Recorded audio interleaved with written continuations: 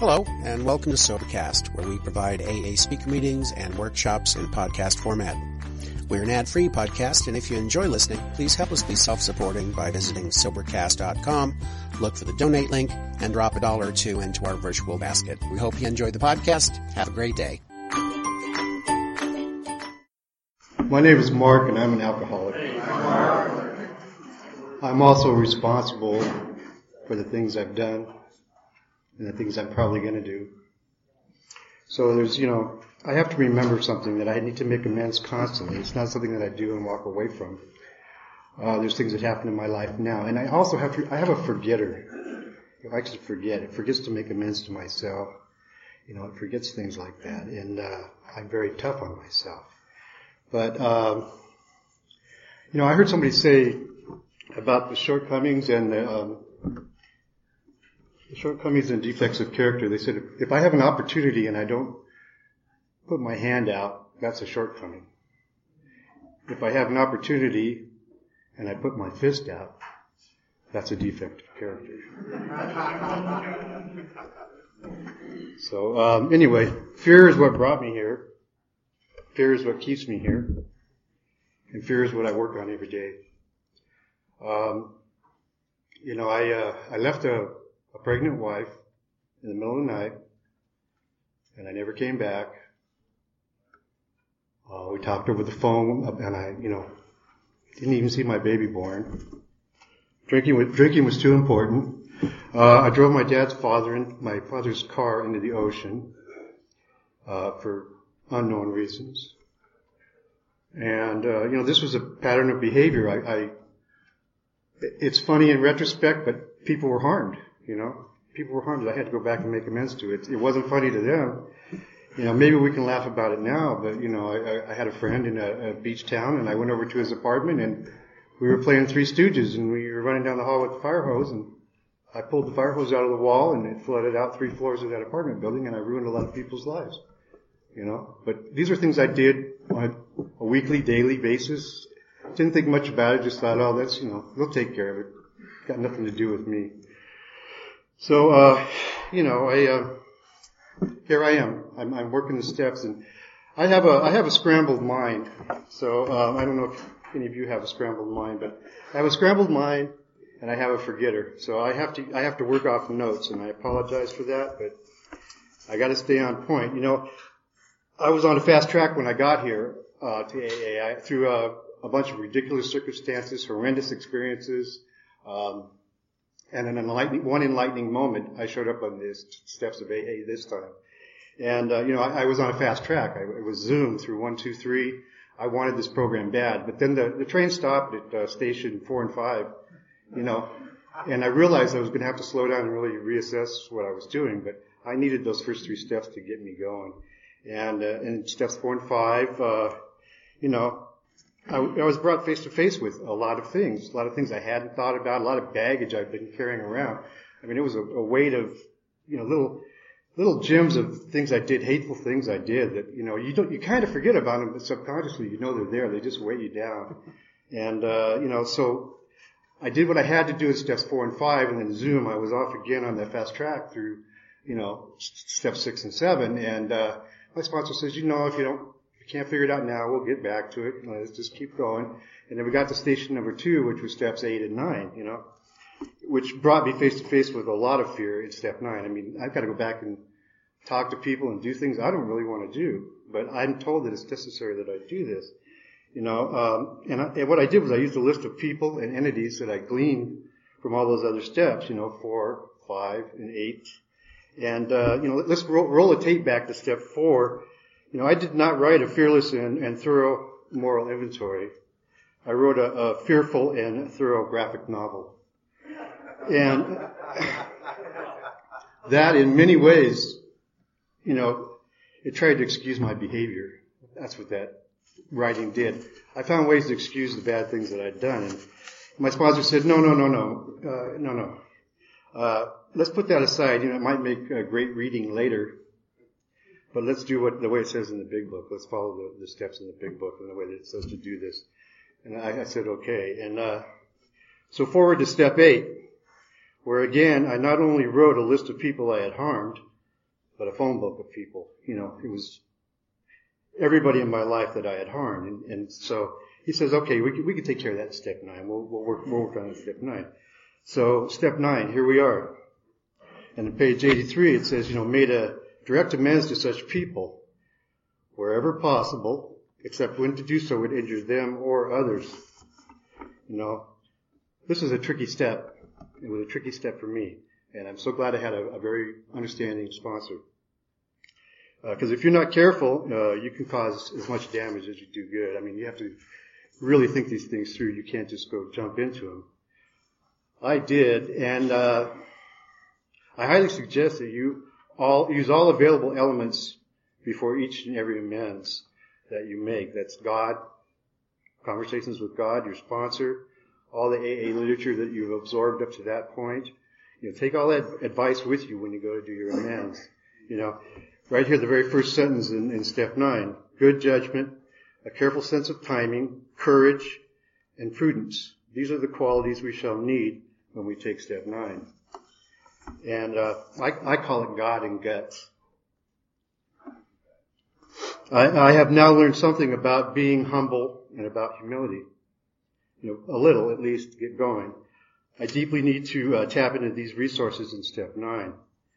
These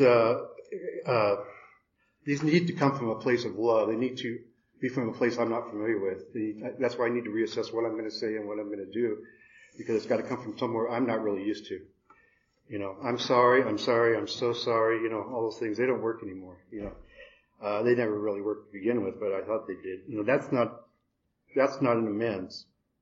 You got to check your motives and the motives behind those motives, because they're there. After talking to my sponsor, I had motives. Not only did I have motives, but there were motives behind my motives. And when I make amends, I kept this in mind. It was like silence my mind, silence my ego, and in certain cases, silence my heart, especially when I was dealing with girlfriends or people like that I could easily get re-involved with if I allowed myself to. This is about making amends. It's not about you. At least during these moments. And it is not a time to react. I know there were some people that said things immediately to me, and if I was not in the right frame of mind, they would come at me and say, well, finger pointing, and I quieted my mind. I don't react.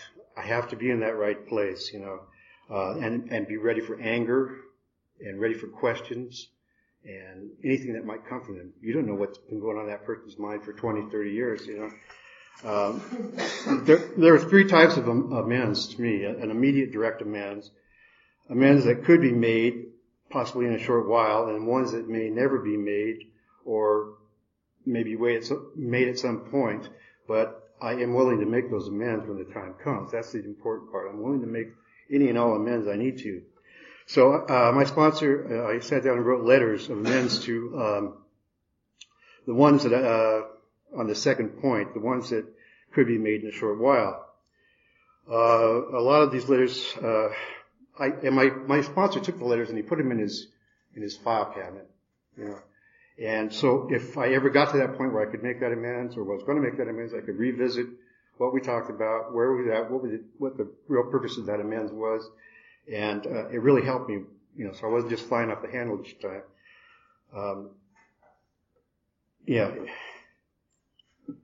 So the sponsor, I kept the ones that were discussed. We put them away. And now for my mom and dad, I mean, they were, pretty much at the top of my list. And a few other people. There were 2 types of amends that I made. And that was, one in my early growth where I needed to say something. And then there was later, a continued recovery type of an amends, a living amends, if you will. I would say to my mom and dad, I wouldn't say I'm sorry. I'm Mom and Dad, I'm in recovery, and I did some things I'm really not proud of. I drove your car into the ocean. I stole your medications, etc. Whatever the list was, and I'm really not proud of those things. You're a loving mother, and did not deserve those things. You were good, loving parents. And I tried to phrase it where it meant something this time. It wasn't just an I'm sorry. And I discovered that it was enough it was not enough just to make an amends, but to continue to make that amends. So, in later examples where my mother she got cancer, and I took off work and took care of her, and my dad, he was in the hospital at the same time. I dropped everything I was doing, and it became the most important thing in my life, to come up there and take care of them. My mom subsequently passed away, and I realized that my dad was, not doing well. So I moved up there. I moved my job up there, and I started taking care of my dad. And my mother had gone. But to think that at one point in my life I would have taken care of a funeral completely, moved my job, relocated everything. It wasn't me. It wasn't me. Something had changed, and it was just a great way to make a living amends. I mean, to my dad now for that punk kid that I was that threw stuff at him and argued with him constantly. Here I am taking care of him, and I have no regrets. It's the most beautiful thing. It's a bonding with a father I would probably never have if I hadn't had this process in Alcoholics Anonymous. And,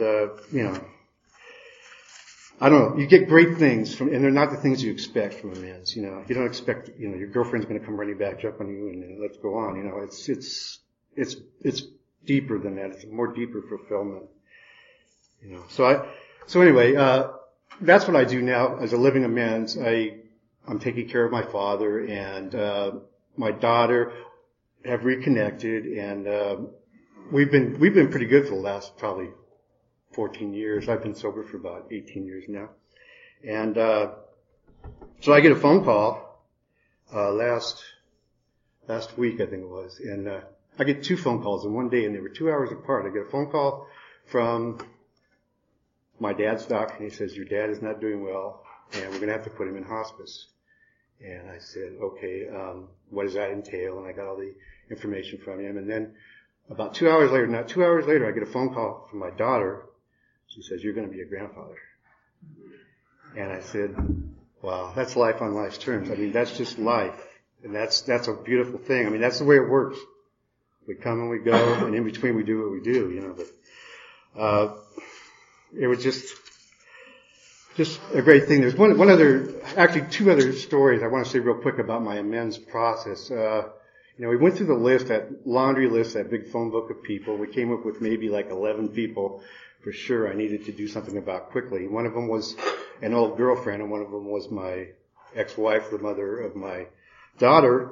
And, I'm talking with my sponsor about the girlfriend first, and he says, you want to go over there and give this to her, don't you? You want to go over there and give this to her. And I said, well, she doesn't live around here anymore. But I did screw up with her mom's house a few times. I owe her mom an amends. I threw the rack of lamb at Thanksgiving. I threw it across the table and, destroyed the table. And, a couple other things. So I need to go back there and make an amends to her. And he says, well, here's what you should do. Because I wrote this flowery letter to, first of all, he had me tear that letter up and rewrite it. But, I rewrote this letter to this girl that I dated for a long time, and left one night, which would seem to be my pattern of behavior. So I went over to her mom's house, and he says, you take this letter that you're going to give to your ex-girlfriend, you make your amends to her mom. While you're there, you give her this letter, which is going to have the letter inside in a plain envelope with a stamp on it, and you give it to her and say, can you please send this to Karen, whoever. And so she said yes. We had a long conversation. It was a beautiful thing. I mean, she didn't remember me throwing the rack of lamb across the table.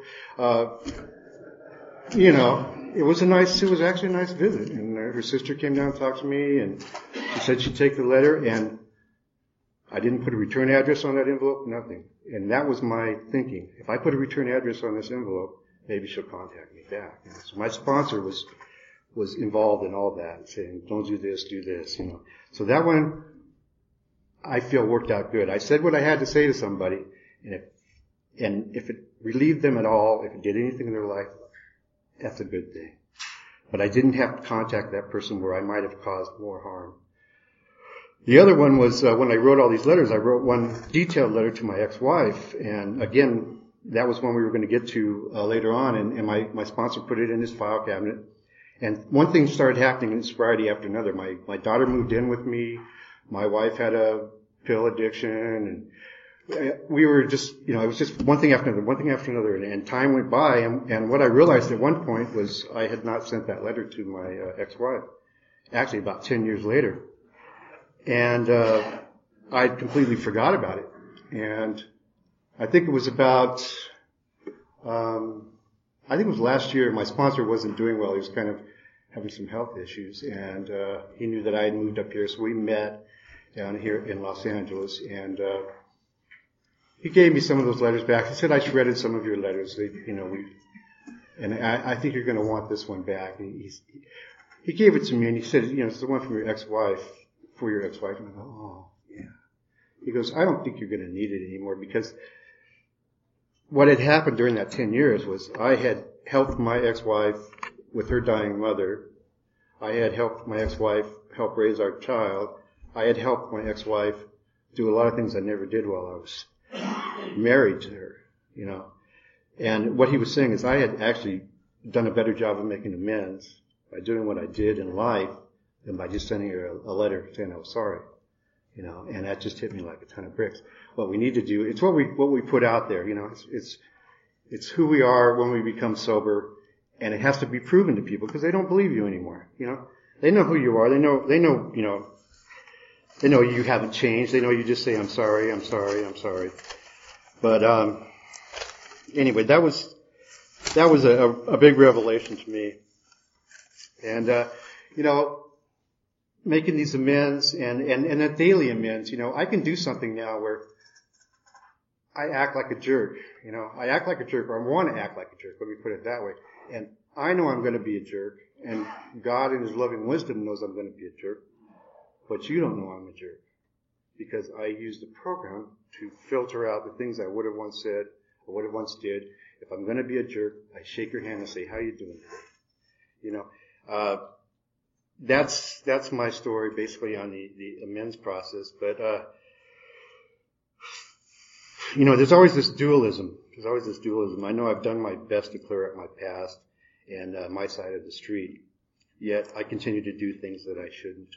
And we have steps 6 and 7 to take care of that. And, the part about what we do from here on out it'll be covered in step 10. And I thank you for letting me share.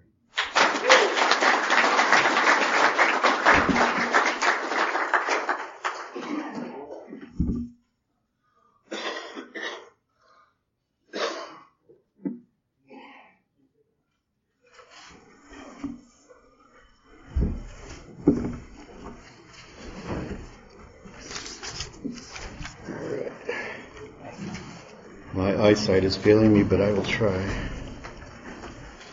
How important is it to finish the amends process when halfway through your promises come true? Well, I can answer that one because I honestly don't know what my promises are. Things come to me all the time that I never expected to get, and I think that's going to be, I hope that that's a continual process, and I believe it is if I continue to do the right things. But I'm not going to stop doing what I'm doing just so that I might get something. So I continue to do the amends process from the past and on a daily basis, and the promises will be what they will be.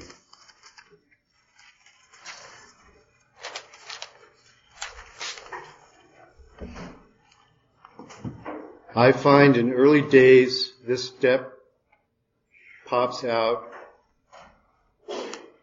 of order fairly frequently.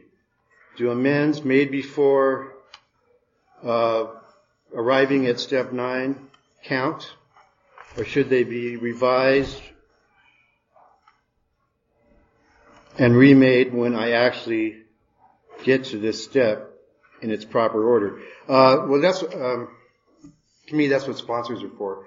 But I would never miss an opportunity to make an amends if you thought you were doing the right thing. I would wait possibly step 9, but if an opportunity presents itself and you have an opportunity to talk to your sponsor and tell them what you're going to do, that's between you and your sponsor and God. But, sometimes, especially with a little sobriety, you can make a decent judgment, and if it seems like a decent thing to do, and we're not talking about a girlfriend so you can go back to bed, but I'd run everything by my sponsor and definitely pray about it and use my relationship with God to help me out.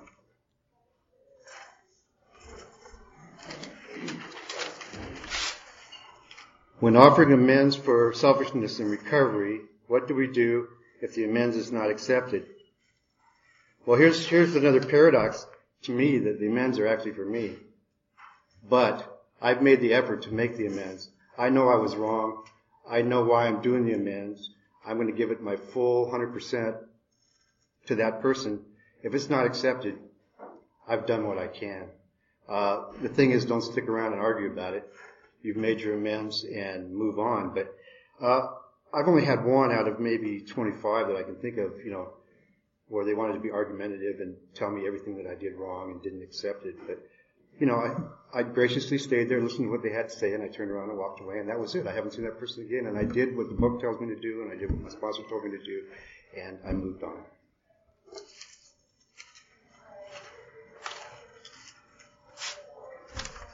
Can you move into steps 10, 11, and 12 while on step 9? What do you think is meant by a new happiness? Okay. The first one, can you move into steps 10, 11, and 12 while on step 9? That wasn't my experience. I would imagine it would work. As long as you're constantly working the steps, I would do what I could to make as many direct amends as possible. But again, this is a really a personal thing. I mean, there's not a blanket answer. It's not an overall panacea for step 9. I don't see why not. As long as you're dealing with your sponsor, as long as you're doing the things you're supposed to do per the book, I would make as many amends as your sponsor thinks you should, or that seem right at the time, and continue to work the steps. Never, it's tough when you stall on a step because you might not move on. So I would suggest moving on, but continue to do step 9 as possible. And what do you think is meant by a new happiness? I've got it. I know what it means to me. It means I don't think like I used to think. I never knew what happiness was, so I don't know what a new happiness is. Happiness to me at one point was driving from LA and being drunk by the time I got to Pomona, and coming down 62 here and heading for Needles in the Colorado River and crashing cars and going on to Vegas and getting thrown in jail. And, that was happiness and fun and all that. But happiness was the Disneyland in my head. But now, the new happiness is my first happiness, my first true happiness, and that's in working the AA program. I feel free. I don't feel burdened. That's my happiness.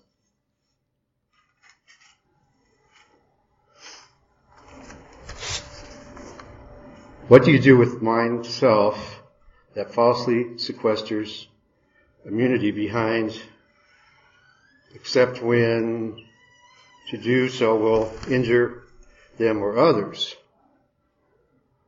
Well, okay. I'll cheat on my partner because if I seek amends, it would injure her. Yeah, well, I think that I was kind of covering that. It's like, you're responsible for what you do. I mean, first of all, you shouldn't be having an affair. You're going to do what you're going to do, but that, I would go back to my sponsor, because it's obviously going to hurt your wife or your partner if you cheat on her. But I think your sponsor is going to tell you, we need to talk about this because it's a repeated behavior, or, you won't go out and rob one bank, you're going to continue to rob banks if you don't find another way not to rob banks. And, again, the sponsor is so heavily into play this because I got to get out of myself. I got to get out of my own mind. I got my ways and ideas of dealing with things, and I can justify anything. And if I'm in justifiable mode, I can justify anything. And then I feel bad about it, and then I think, I can go back and make an amends, and everything will be okay. That's not amends. You're just setting up a pattern of behavior.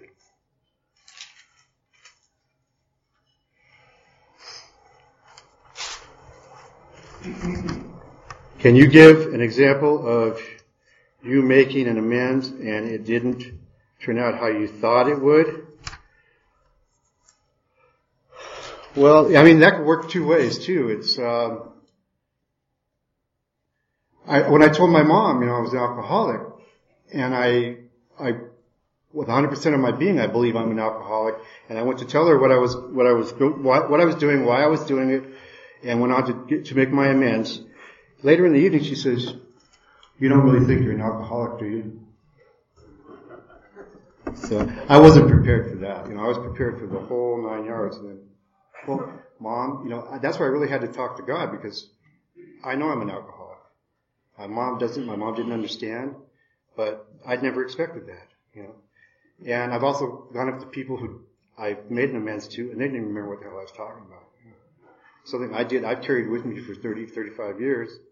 Oh, remember that time we did this and that? I'm so sorry. Huh? What are you talking about?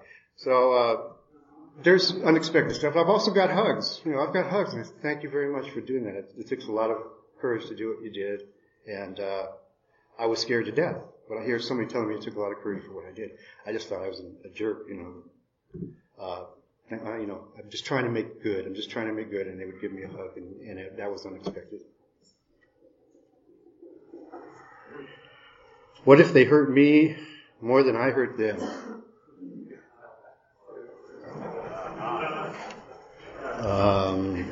You make an amends.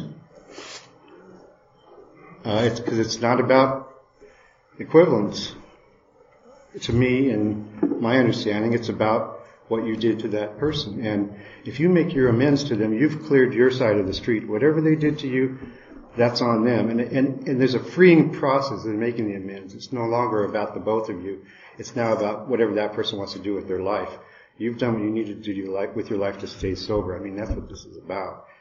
You're clearing up the wreckage of your past. And if somebody hurt me worse than that, you know what? I have to learn to love them. That's another part of the program. I'm learning to love people for what they do, no matter what they do. And, maybe if you're lucky enough, they'll come back to you in a few years and make an amends to you. But I'm not going to wait around for that. I'm going to move on with sobriety. We got time? Okay. What do you do about the amends that needs to be made, but you have no way of contacting that person, but it bugs you? I've had a few of those. I've been to a few gravestones where I sat down and spent a couple hours, maybe half a day even sometimes, in prayer and just remembrance of that person, and I'll make my amends to a gravestone. I went back to try to make restitution for the apartment building I ruined in San Pedro, and the property it was been rearranged, no longer there. I could not find the owners. They had dissolved the partnership, and I made a decent attempt to make the restitution, and that would have only been for the building owners. It wouldn't even been for the people that I screwed up their lives. But I donated to the city. I donated some money to the city. Again, don't leave God out of the equation. Don't leave your sponsor out of the equation. There's always the right thing to do. It might not be the thing you think you should do, but there's always something you can do to help rectify the situation and get that amends out there one way or the other and move on.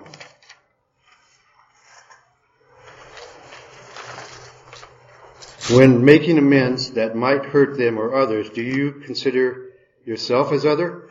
That's a really good one, because I meant to say that earlier. I always forget to make an amends to myself. I do things a lot of times that really haven't hurt anybody else. They've hurt me.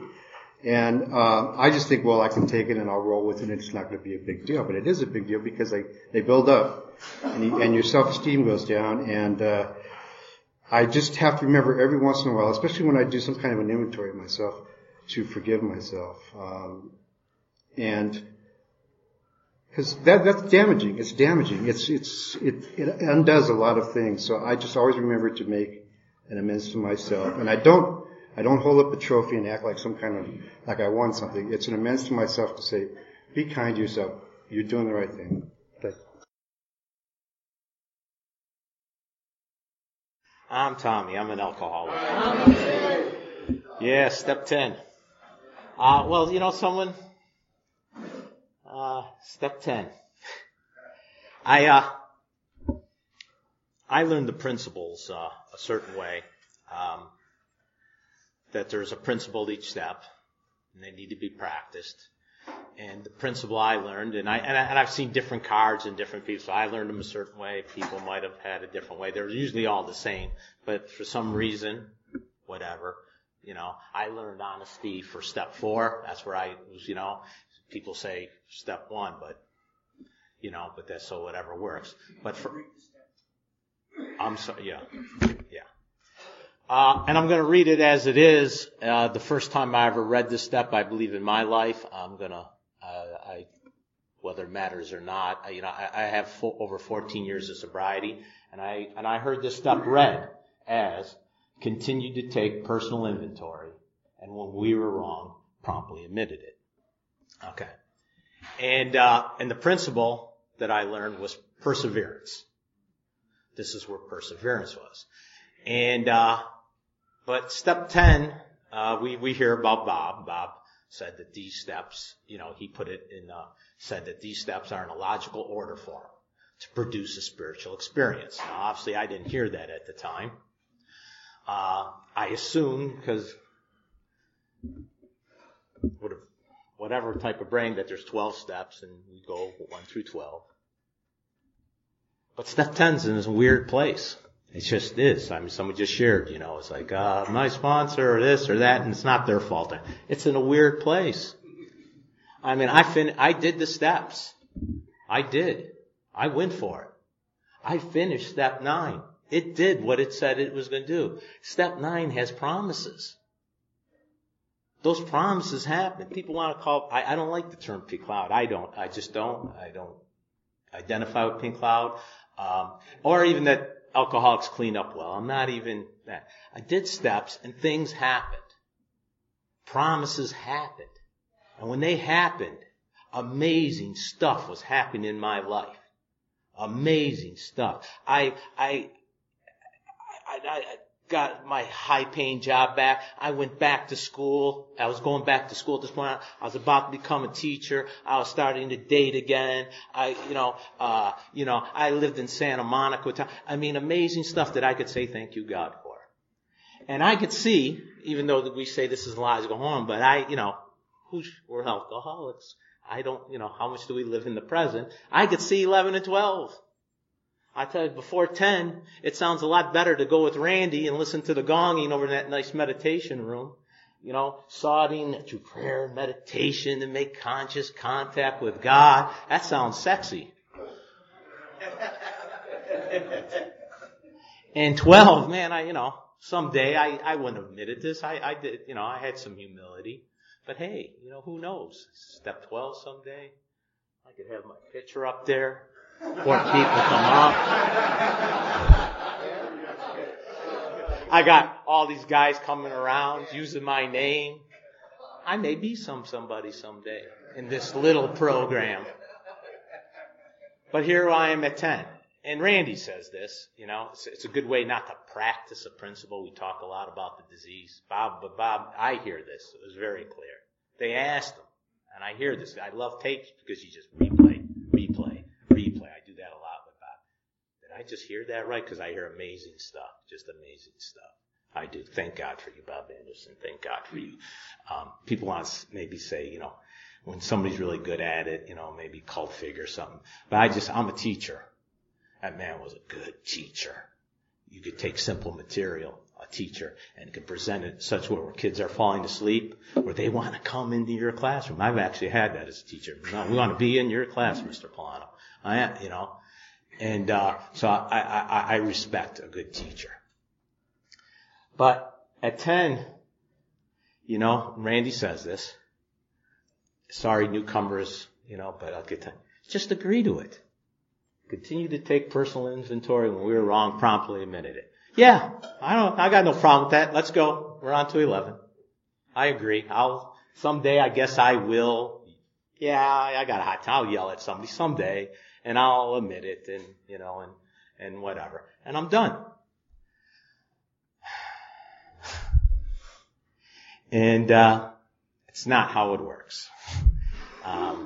So it actually, and how this, what's So the way I practice this principle is, there's my buddy Greg. I know we talk a lot. Chances are he may say something I don't like. Somewhere. You know how Greg is. He says this, he says that. This is what I think is personal inventory.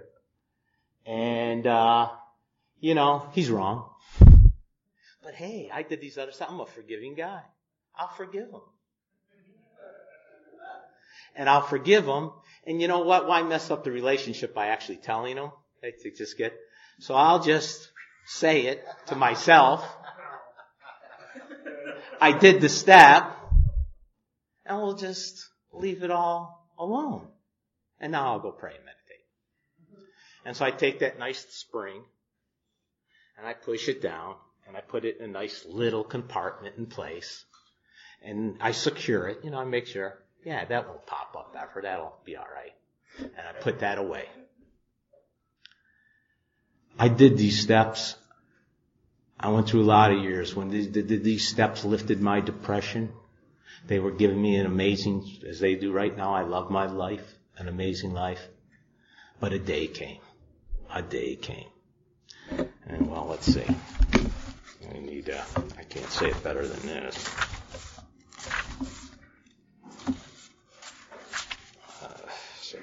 Sorry. I think I get to I meant to.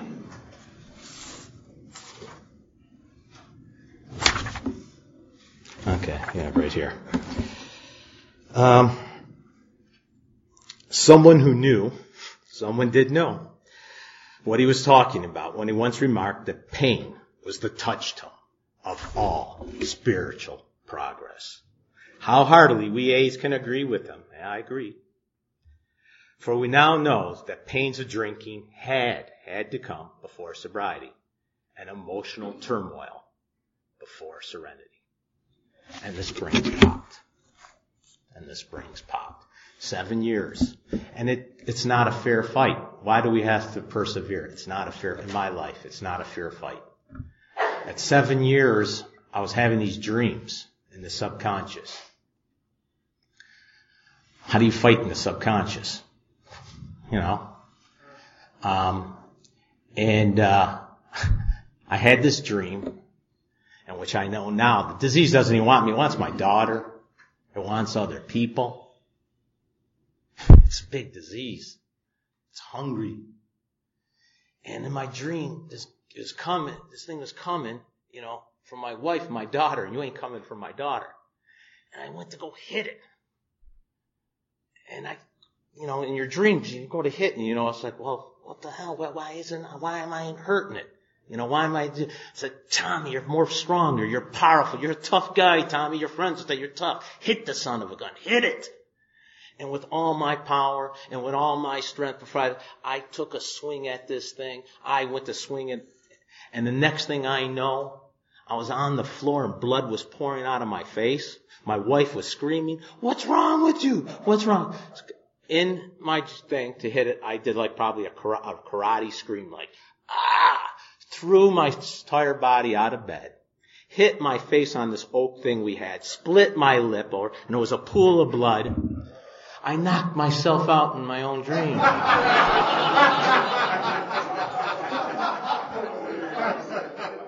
My wife thought I was just going crazy. And I said, I think I got to go to the emergency room and need stitches. And she saw the blood. What the hell? And the depression came back. And I was in trouble. Why would I know? Because someone knew. And I started asking people. And it's not other people's fault. It's not AA's fault. It's not another meeting's fault. This is the step which we're about to read. Or one part. It's not their fault. But someone knew I was going to have to do some sorting. That this disease is alive. Why Bob kept repeating it. Because it needed to be treated, but I needed to know what it was. Not to keep in the disease and talking about it. It's alive. It's well. It grows. it grows. I only know one thing about the disease. I am one healthy person. I think I've never spent a night because of a beautiful resentment I have against doctors and vowed never go to a hospital. Never been to one. But my wife did for cancer. And I watched these surgeons explain the disease to me. I saw the fear in the eyes. And they said, Mr. Polano, we're way behind on this. We got to move fast. We're going in the hospital in 2 weeks. And I'm sorry to tell you, there's going to be no good news. So go ahead and pray. But I am one hell of a surgeon. You're going to have some damn good people here. And we're going after it. We're going after it. That's grabbing onto something with competent people and going after something. That's and what we'd have to persevere. And they said, and you got a solid 5-year run. She's probably going to be dead within 2. But if you fight, we may overfight. That's perseverance. And they were telling me right up front what I was against. So it's a disease, and like cancer, she had breast cancer. Well, you call it breast cancer then, but that's not what they were scared of. The surgeon was going to go there first. But what they knew is those cells were going to travel, and it was going to become brain cancer, it was going to become liver cancer, it was going to become something else. That's what they knew that they weren't going to be able to follow. Where's it going to come next? Where's the spring going to pop? Where's it going to come from? And I'm not going through it. And I saw the fear in her eyes, and every day, do you think it's somewhere? Where is it? In the middle of the night, where do you think it might be now? And that's scary, a fear of somebody.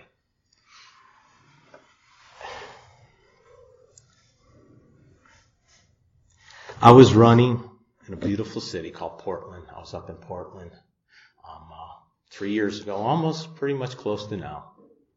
3 years ago, approximately, maybe a little bit more. And I was running, trying to work off these springs. I was going for longer and longer runs, not knowing else what to do. And a person in the program, said, Tom, I saw you running along the river yesterday. Beautiful, the bridges, Portland, when the sun's out. And I said, oh my God, Tommy's been hurt. He's been mugged. He's running after somebody. I need it, and I was worried. And then I stopped for a second and said, no, that's just Tommy. He just got that angry look on his face, and he's just angry. And he told me this. And the next day, because it took some time to process, and I was going for a run every day. And pretty much every day. I just look up for every day, sometimes. And so I'm going for a run. And again, it was a gorgeous day, the river, the water, and the clouds, and the bridges. And I stopped dead in my tracks. And intuitively, pretty close to these words came to my mind, that I'm the same person, sober, that I was when I'm drinking. I have not changed, and I'm dying. And I knew it was step 10, that little step that was buried between where all these promises happened, and this beautiful with sex appeal where I'm going to go sit in a room and meditate, me and God, and we're going to commune with the world. That if I couldn't, I'm going to read it now in words that with someone now that knew could tell me. Tommy takes personal inventory.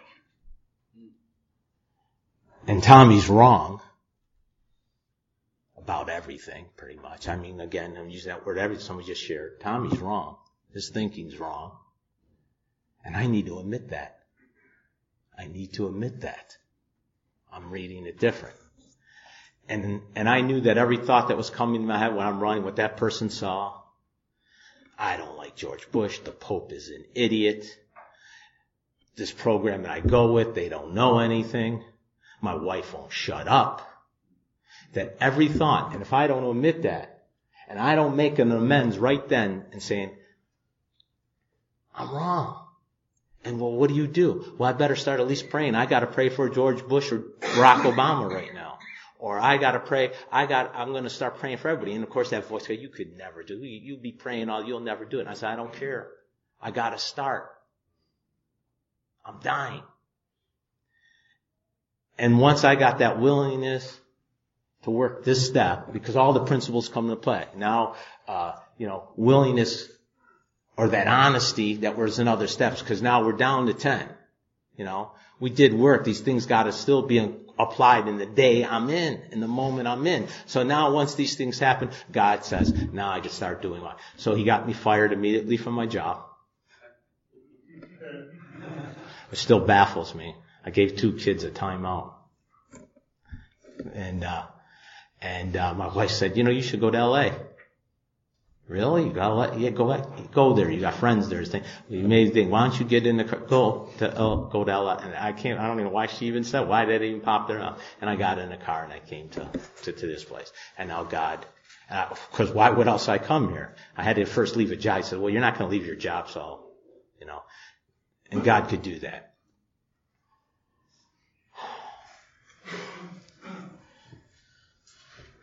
My thinking is wrong.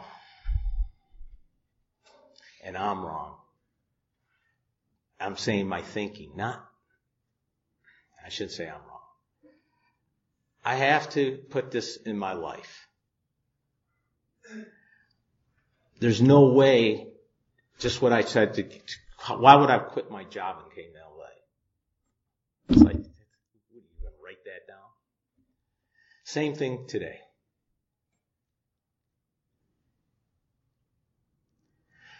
I just couldn't admit that God's going to do it.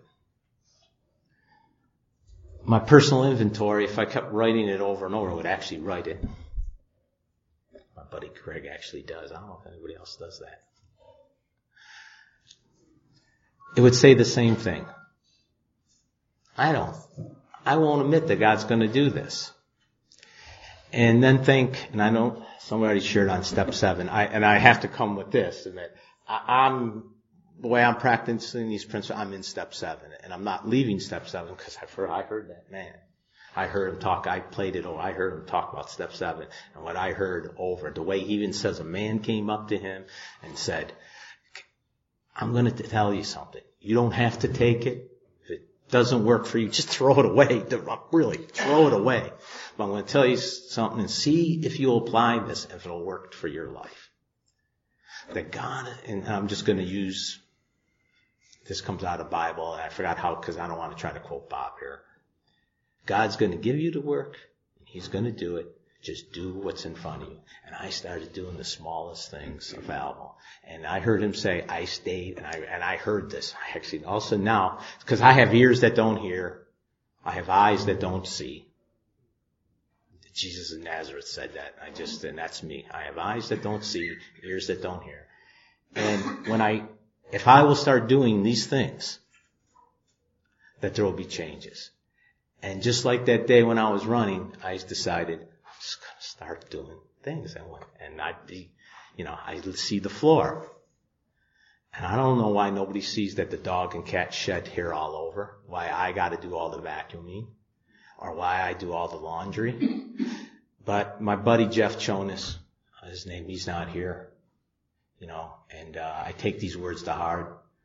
He calls, his car, God's car. This is God's car. This is God's house. And I started saying those words. God wants his floor swept today because it's his floor.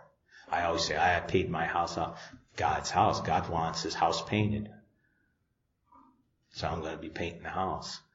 God wanted me to go take got these degrees and this and that and whatever. God wants me to go work a minimum wage job.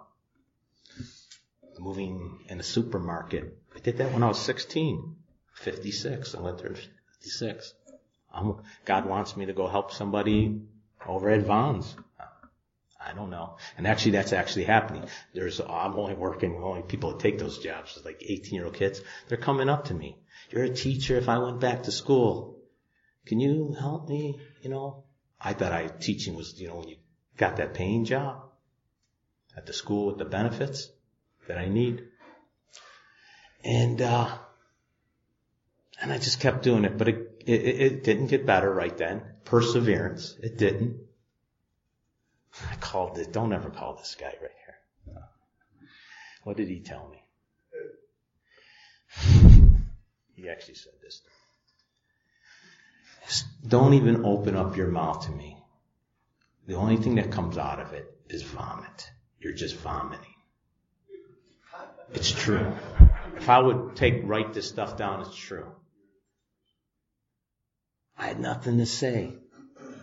I only had these things to do.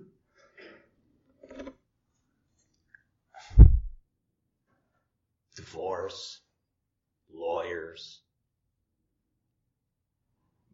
pain in my house, violence in my house,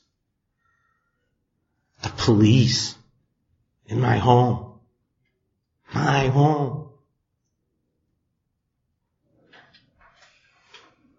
daughter.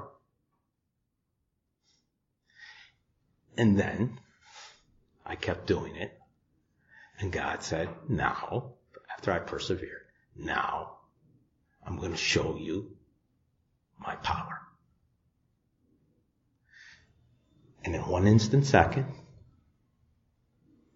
what I just said, he took it away, not just took it away, and dropped love and happiness instantaneously. And he said, that's who I am. In an instant, in front of my eyes. And I can never deny that now.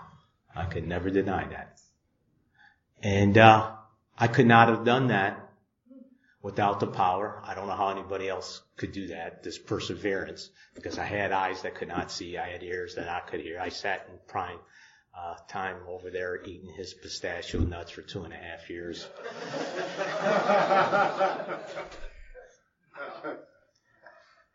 And, I listened to Randy, and I loved what I could hear from Randy over and over. He really teed me off. I can't stand the way he would always laugh. Well, why is he laughing?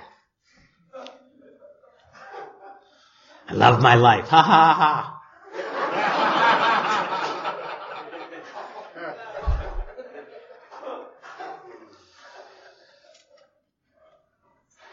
He's got a kid. He's got a house. He's about my age. He shouldn't have it. He'd say, I'm the most unlucky person.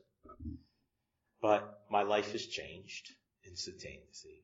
God has done for me, my family, my wife. What he did to my wife is unbelievable. I mean, she's this beautiful, loving person, my daughter. And today, right now, right here, as I practice these principles in my life, as they're put down in a logical order form to produce a spiritual experience, I love my life today, right now. Thanks. Ask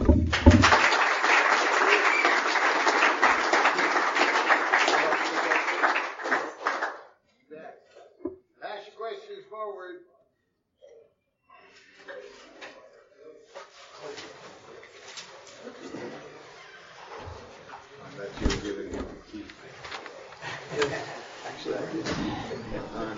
How do you work step 10 in the moment?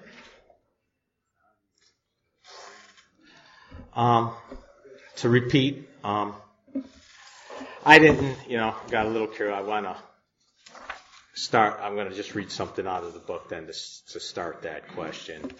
The first person I called in prime time, if I remember correctly, I think this is correctly, I called Ron. I think he spoke. And I don't call people. Usually I can't even ask me. I asked Tim. Tim was my Eskimo into prime. He kept bringing these speakers like Jeff Jonas, just to go up to him. It's like, these guys are talking. Can I get their number? And it was hard. And I remember Ron had just spoke, so I had called Ron. And, as I said, I don't know, not that he would remember maybe my phone call, but, I just had this vomit probably to spill. And, he let me, he's a nice man, Ron Such. He's a beautiful soul, spiritual man, and he listened patiently, I guess, whatever I had to say. And then when I was done, he only said one thing. He said, do you have a 12 and 12? And I said, yes, I do. He said, can you open it up to page 90? And I said, okay. He said, do you see in the paragraph right there the word spiritual axiom? I said, yes, I do. He said, can you please read? And I said, okay. And it says, it is a spiritual axiom that every time we are disturbed, every time, no matter what the cause, there is something wrong with me. It says us, but it's in prime time, and this is very dear to me. We do talk in the first person. Because as Randy says, and it's true to my life, that's why I take it to heart. It's too easy as a narrative.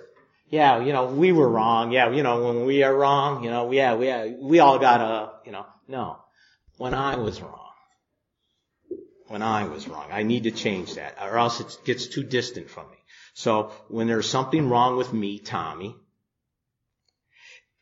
it hurts us, and we are sore, and it hurts me, and I am sore, and I am in the wrong also, every time. So it starts right there. The first thing you got to admit in this perseverance, it's you. Right now, right here, admit it. Say it. I'm wrong. What? And this guy too, he never listens to me. I guess I put a lot of ands and buts. No ands and buts. Admit it. I'm wrong. If I do that, I've moved the space. I'm not putting that spring there. And I'm giving God some room to do His miracle. Which is, again, these steps are in order, logical form. Step 11 is there. It's not like it's not there. I learned it this way. Step 11 is patience. People told us, but you don't have no patience. Space, we want it done yesterday. The amount of time I'll wait for God is what? Maybe. It's not that. You see how fast I switch lanes. People have driven with me. There are people in this room who have driven in a car with, Tom, you just switched lanes 22 times. But that's the shorter lane. But we got nowhere to go. But it's the shorter lane. My body starts shaking. It does. Heck with drugs. You should see my hand shake. I'm in the longer lane. And so I got to admit, how do I do in the moment that I'm in, that I'm wrong. That I'm wrong. And that's going to drop right in a logical order form in the 12 where I need some patience now that if I to God to tell me, because I have eyes that don't see, ears that don't hear, to tell me something. To tell me something. Okay? And if I'll do that, I don't know what your power is going to tell you. How would I know that? Or how would I even know what my power is going to tell me? Like, you're fired. What? And to go with that. Well, I guess I'm going to go work at Vons. And then there is work. When we could see, like I said, what I first thing said, the floor's got to be swept. I don't know what that's got to do with God's will and how that's going to line up in 11. It's like, but after it's clean, I think Randy likes to do windows. They're shiny after, nice. And when my miracle happened too, when this miracle happened, because God, my wife went crazy. I had these notes from a lawyer. She thought it was this big conspiracy and she's going to sell the house and take my kid here and there and I'm just, don't do that. The baby's happy here and stuff. And I just gone for a beautiful run with Randy and Christian. And I just came from 12-step application meeting. If we're going to sell the house, I guess, the front doesn't need, God needs his house, his front landscaped, and I had this pickaxe, and I guess I got to start building the walk or whatever. I'm swinging a pickaxe. I don't even know how to use it. I don't know. I got to think a thing. I don't even know what the hell I'm doing. And that's when God talked. You asked me 10 seconds before if that's what I had to do to bring God's will in line. It don't even make sense. It don't even make sense. So if I'll admit I'm wrong, and I'll do what I really see in front of me, really, and it really maybe I got to clean the toilet somewhere, somehow. Don't ask me how it happens. That's why I guess we call it a miracle, whatever. Something will happen. And I believe that today. I believe that today. That's why I love my life today. That's why I love my life. Sorry going so long. The big book talks about to continue to look for 4 things and do 3 things. Can you talk about them?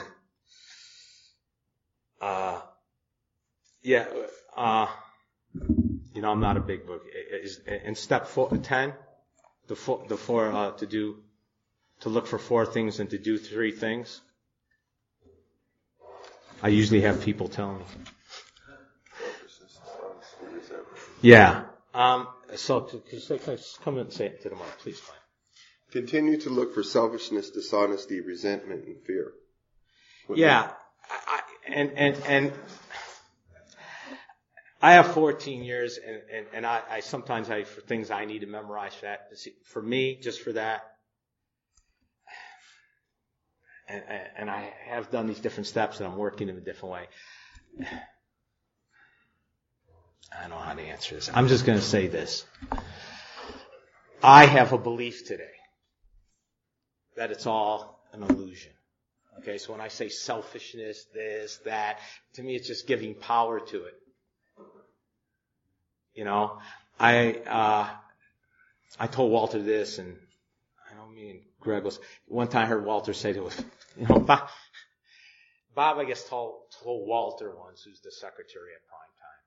You know, I think Bob would have said this to me. I'm just making this up in my head. I think I would, or what Tony said, you just vomit over everything. That, you know, rah, rah, rah, rah, rah, rah, rah. And he said, you know what? Why don't you just get some notepads and just write God in it. Just keep writing God. And then, you know, what I would have done, he started asking other people, Bob made you do that, right? I said, no, Bob never made me to do that. Why is he making me just write God? Why is he just making me write God? You know, I did other steps. Because we're in the 10th, and I'm persevering. In my 4th step, I'm selfish, I'm this, I'm that, I'm this and that. Today, there's only God. Only God. There is no other power. There is nothing. This is just for me. I had to get there because my first conversation I had with somebody, I don't want to, what they were talking about. You know, right off the bat, we knew, I said, oh, you like to smoke and everything, yeah, and about smoking this and that. And he goes, and I said, really, you know, smoking is probably really my true addiction. And he said, oh, then you're suicide. Then you know, right? You're gonna do it with the car, with the, you know, and breathing in. I said, how did you know? And that's how I have to only have God. And that's today my ambition. I don't want to have hopes. I don't want to have ambition. I don't want to have desire. And I don't want to have fear. If I go to the power, go to the power, go to the power. That's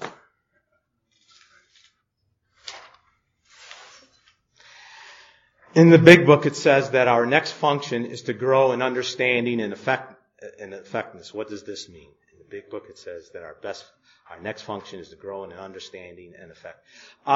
Exactly that. I think what happened to me, and it took that emotional to grow in understanding and effectiveness. What does that mean?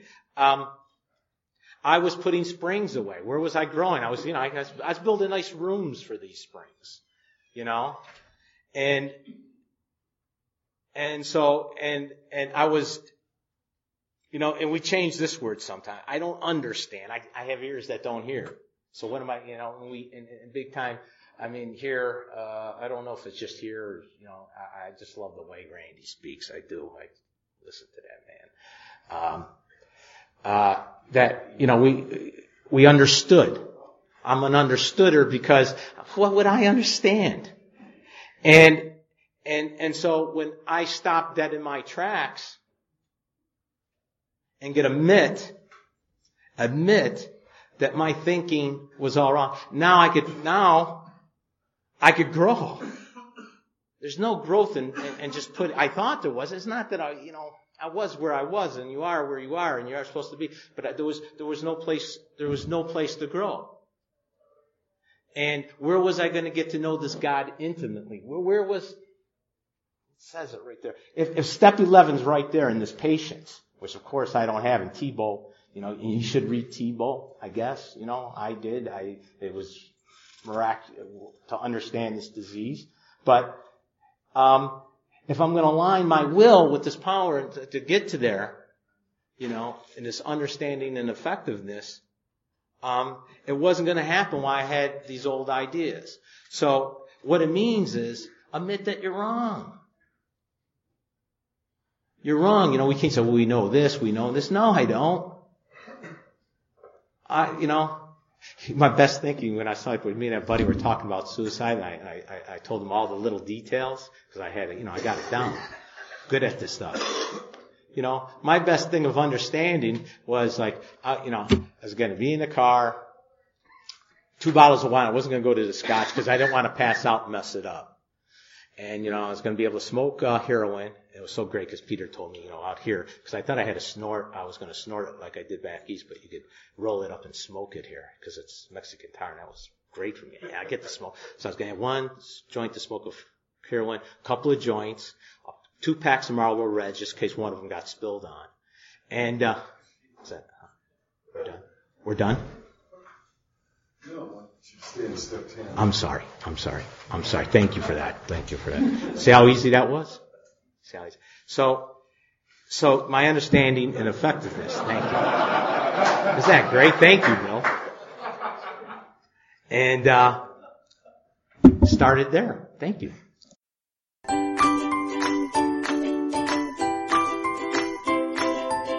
Thanks for listening. I hope you enjoyed the podcast. Sobercast is ad-free, and we'd like your help in order to keep it that way. So if you'd like to help us be self-supporting by pledging $1 or $2 a month, visit Sobercast.com and look for the donate links. Thank you very much.